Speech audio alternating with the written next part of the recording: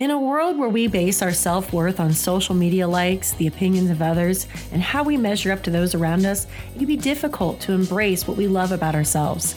Self-worth isn't what you have, it's not what you do.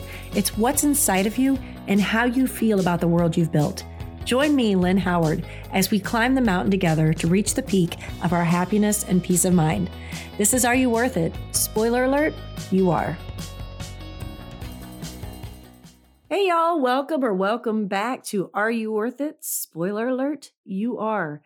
Today's podcast is going to be a little bit different. I'm going to do something I don't normally do. I'm going to talk a little bit about my past. I don't tend to talk about things like that. I don't know. Part of me feels like it's not really anybody's business. I've never been like a major oversharer when it comes to the darker places of my life. But I also don't want anyone to ever think of me as that person who I was before, or as a victim, or look on me with pity.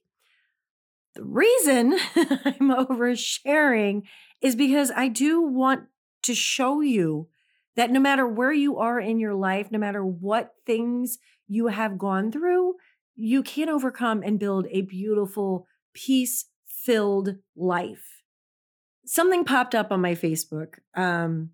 Was it yesterday, I believe? Because today's Tuesday. I normally record this on Monday. We're recording this on Tuesday before I go shopping with my mother. This is one of our days of the month that we actually go and hang out together because we love going to thrift stores. But something popped up on my Facebook. A friend posted a picture of the after effects of being abused. And although I can tell you 100% that I am recovered, as a domestic violence survivor, I have recovered emotionally. There are still times that my mind, my heart, my body all war with each other. And that was one of the times. And instead of course, the old, sense of fear and anxiety, I was angry. I was angry. I'm a pretty small person. I'm 5'3", but I wanted to track this man down. And I'm not a violent person by any stretch of the imagination. But I felt this needed to be discussed. Because there might be some of you listening to this that are going through it now, who have gone through it in the past. Maybe you're still struggling to get past that PTSD and the anxiety of when someone raises their voice, things like that. Before I begin, I want you to know that there is professional help out there. I have gotten professional help. I have seen a therapist. I went to therapy for years to overcome PTSD. And if you feel that you need to see someone, one of your best resources at the time, especially with, a lot of people are still doing a lot of Zoom, is BetterHelp.com. Thank you to BetterHelp for sponsoring this episode. BetterHelp is the world's largest therapy service, and it's 100% online. With BetterHelp, you can tap into a network of over 25,000 licensed and experienced therapists who can help you with a wide range of issues. To get started, you just answer a few questions about your needs and preferences in therapy. That way, BetterHelp can match you with the right therapist from their network. Then you can talk to your therapist however you feel comfortable, whether it's via text, chat, phone, or video call. You can message your therapist at any time and schedule live sessions when it's convenient for you. If your therapist isn't the right fit for any reason, you can switch to a new therapist at no additional charge. With BetterHelp, you get the same professionalism and quality you expect from in-office therapy, but with the therapist who is custom-picked for you, more scheduling flexibility, and at a more affordable price. Get 10% off your first month at betterhelp.com/Are You Worth It? That's BetterHelp.com/Are You Worth It? So I will not be naming names for obvious reasons, although one of the people in my story or my history is no longer on this planet. But I can tell you that my history goes all the way back to childhood. My father was an alcoholic. He was, I'm going to say, abusive to my mother, not to us so much, although Listen, if you've been there and seen it, you know that that does change who you are as a child witnessing things like that. Um, it changes how you see the world. And for me, it changed how saw men. I am a daddy's girl or was a daddy's girl. My daddy passed away a few years back, but I can tell you, obviously, he wasn't the greatest dad to put us through seeing what we did. And it did instill in me a distrust of men. And that's not a healthy place to be. Fast forward, parents get divorced. My stepfather was abusive to all of us. Fast forward, and what did I do? I married an abusive alcoholic. My very first love, actually, at 20 years old, it was the first time I ever truly deeply fell in love. I married him. I think in my young mind, part of me was that was normal because that's what I had seen, what I had grown up with. And the other part of me, because love conquers all, love will cure it. I can love him enough for both of us. The naivete, of being a young woman and wanting a normal life. You cannot change someone. You cannot make someone love you or love themselves. And I do believe a lot of times people with addictions and abusive tendencies, they don't love themselves. They don't like themselves. They have mental issues of their own. There's no way you can fix it. There's no way. All you can do is ensure that you are safe. So, the first thing I want to tell you, if you are currently living in a situation like that, you can get away. If you have to ask for outside help to maybe get you out of the situation while the person's at work, if you need somewhere to stay, I promise you, even if you don't have a huge, network, family, friends that will take you in, there are organizations for women where you can go stay in complete anonymity. Even if you have to drop everything and run, they take donations of clothing and bedding and makeup and things like that so that you can restart your life. So I want you to know you can survive this and you can get away. So please, if you need help, please reach out. Once you are out, you are still going to suffer from PTSD. I am doing remarkably better. Like, I am a very, very happy person. I still have nightmares, and I've been married to my current husband, who is my best friend and like the coolest guy in the entire world. Like, we were actual friends and still madly in love. 17 years together. So I'm 17 years later, I'm still madly in love with my husband. I always tell people I'm spoiled rotten. I am. I'm a spoiled princess. Anything I want, I get. That sounds so bad. Not like I ask for crazy things, but I got a third dog. We didn't need a third dog just because he wants me happy. But I do still sometimes have nightmares. And like yesterday, fortunately for me, instead of the crying and shaking all day, it went to straight anger, which a lot of times my depression and anxiety does manifest as anger. I am one of those wonderfully lucky people that has the actual chemical imbalance and it's entire side, my mom's entire side of the family, all the women, we all suffer from clinical depression. So it's fun. But again, there are ways to manage that. But while you are dealing with the PTSD, post traumatic stress disorder, and yes, it's a real thing. I don't like when people overuse it. I can't stand when someone says they have PTSD from an encounter they had at a store of a rude person. If you suffer PTSD, you know how deeply that runs in your system. I mean, up until getting therapy and learning how to meditate and visualize and calm myself down, if a man, raised their voice, I would tremble. But it wasn't like I wanted to. My body would literally like vibrate. The adrenaline would course through my system. Until my husband now, I didn't trust men. I was afraid of men. It was like my entire life leading up to my current husband was filled with violence from men.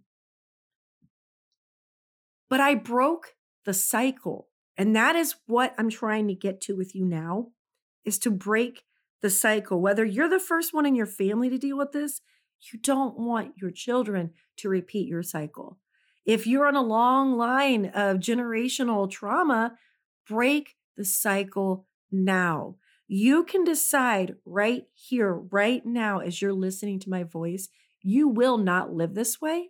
You can make the changes. You'll never get rid of the PTSD, but you can learn ways to deal with it, to live with it. I'm no longer in a stranglehold on a daily basis. Now a man yells, I kind of glance over, see what's going on. Nope, nothing to do with me. I've taken self-defense courses. Again, I'm a pretty small person. I'm 5'3", but I can get out of pretty much any grab and hold, and the running joke is if I ever disappear, look for someone missing a body part because I'm taking it with me, fight to the death. That was a terrible analogy, but you get what I'm saying there. You have to find a way to put your past in a box and shove it away. Because I'm going to tell you something I read, and I'd heard it so many times before, and for some reason it never really sunk in. The past does not exist. It's over. It's gone. You can't go back and revisit it. Just like the future doesn't exist. Like you can plan for the future, but none of us are promised tomorrow. The future is a mere dream, wish, idea. The past is literally that. It's just memories. And memories, just like dreams when you're sleeping, cannot physically hurt you. So when you take those awful, awful memories and you shove them in a box, and if you have to, I literally do visualizations. I had this one lingering, terrible, terrible memory over this one bridge, and I'm not, okay, I will. Going over to this bridge, going home with a person that, yeah. He beat the hell out of me while I was driving over this bridge, and I thought we were going to go off the bridge. Now, fast forward all these years. I mean, this is 20 years ago. I still tense up and get a stomach ache and start shaking even at the sight of that bridge. So in October of 2022, my husband and I were going out of town, and we had to go over this bridge. And I said, I need you to do me a favor. When we go over this bridge, I need you to help me to create a new memory. I need you to tell me you love me, something that simple. So as we went over the bridge, he reached over and he squeezed my leg and tapped it. And he says, I love you. And mentally, I took that memory and I shoved it in a box and I threw it over the side of the bridge into the river. I literally mentally pictured myself putting something in a box and throwing it over. So when we came back from out of town, we had to go back over this bridge again. I forgot about it. He says, I love you. And I'm like, oh, it was one of those moments like, it's gone. I purged it. Obviously, it's not always going to be that easy, but you need to find the method that works for you to purge those memories because, again, the past does not exist. It can no longer physically hurt you. It might mess your head up sometimes. It might make you sad. I mean, we remember people that are gone, that have passed away, and sometimes we smile at the memories or sometimes we miss the person. I miss my daddy daily. I don't cry anymore, luckily. I mean, usually the anniversary kind of brings up some emotions, but you can look back on the past with fondness, and I'm not telling you not to feel your feelings. You have to feel your feelings so that you can work through them. But I'm telling you not to dwell on something that no longer exists. It cannot hurt you. It cannot touch you. It's over. It's gone. Take all that awfulness, put it in a box, bury it, throw it over a bridge, flush it down the toilet, whatever you need to do in your mind. Maybe you're one of those people that need to purge it out on paper. Write it out. They tell you to write a letter and burn it. The letter, not the person. I saw one of those little jokes. Maybe that works for you. You can put it in an envelope and address it to the person and then burn it. It's symbolic. You're burning the past so that you can have a new future. Maybe you want to bury it in a garden, and then plant flowers over it. So you're giving new life to something that at one point just choked you out. And now we're going to choke it out with the roots of beautiful flowers, maybe herb plants or perennials or whatever. And then this part is a lot harder. Forgive. You hear forgive and forget. there is no such thing as forgetting for those of us who have experienced trauma. And my trauma and your trauma may be different. It may be similar. And I'm not discounting your trauma. My mom always makes this statement about, she'd heard if everybody were to throw all their problems in a pile in the room, everybody would go back and take their own out because nobody wants to deal with what that person's dealing with. When I think, oh man, I've got it bad, I think about one of my closest friends and the fact that at 46 years old, she's the oldest remaining member of her family. I still have family. So I'll keep my problems, thanks. I don't want to deal with anybody else's. But you have to learn to forgive the person, even if you can't forget the actual memory or the trauma or the event or the incident or whatever you want to call it. Again, like I said, I don't know what you're going through. If you need to talk to somebody, if you need to vent or purge, you can feel free to email me at areyouworthit@yahoo.com. But I do suggest, if you're having problems moving forward, to address this issue with a professional. I am not a psychologist. I am not a therapist. I am a coach. I am a life coach. I'm an abundance coach, self-care coach. I am here to help you move through things by telling you how I did it. And it worked. It worked. And it doesn't happen overnight. I promise you, especially the forgiving. Forgiving is one of the hardest things to do. And you may have to, there have been people in my life that it has taken me months and sometimes years to forgive. There's somebody in my life now that even 2 years later, I'm still on a daily basis. I have to remember, I forgive you. I forgive you. I forgive you. 2 years, I've been working on this. I do forgive the person. But when those memories and that anger and that hurt comes up, I have to say it again out loud in my head, however you need to do it. I forgive you. I forgive you. Or say the name, I forgive Susie. Maybe write it in a notebook, in a journal. Have your forgiveness journal, your gratitude journal, your, whatever way that helps you to get this out of your system so that you can look at it subjectively. Because when we're in our feelings and we're feeling it, that's it. That's the end all be all. I know I've been there. You get suffocated by these emotions and the pain and the memories. But again, the memories are the past and the past does not exist. So once you have moved forward, it's time to forgive that person for you. You don't have to tell them. You never have to tell the person that you forgave them. You're doing that for you so that you can release it from your heart and from your mind so that you can move forward to a healthier place in your life. That is how you find your peace and your joy and your happiness, is by purging out all the negative, by realizing that those memories are nothing more than memories. It's the past. The past does not exist. Man, I popped that P on that, didn't I? I feel like I need to enunciate it. Every single word. The past does not exist. And by allowing the past to completely control your every action will prevent you from having the present and the future that you dream of. It is possible to survive these traumas and to excel while healing from these dramas. Again, it took me years, 31 years of violence from men. And it took me that long. And actually, it took me longer than that to fully heal and learn to trust and not to see every man as a future, source of pain. I hate to say it. I've got brothers and uncles and nephews and sons. But when you grow up like that and seeing that, and I'm not saying just for men, in case, there are men listening, this might be for you, for women.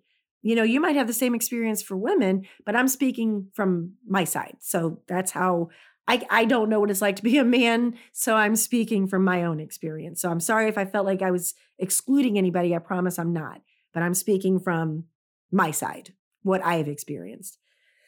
So I hope this helped at least one person. It is possible to excel and to build the life of your dreams and to be happy and to be filled with joy and to see this beautiful world we live in and what it has to offer us without that film over our eyes and without that ice and that coal just squeezing our hearts. It's possible to recover. Not just recover, but excel and just build that life. Build that life that you want because you're worth it. Not because of what you own, not because of your looks. You're worth it because you're alive. You're worth it. So that's what I have for you guys this week. I will talk to you next week. Bye. Thank you for listening to another episode of Are You Worth It? Spoiler alert, you are. If you have any questions or you have a topic suggestion or request, feel free to email me at areyouworthit@yahoo.com. You can show your support for this podcast by leaving a review on whichever outlet you listen from. See you guys next week.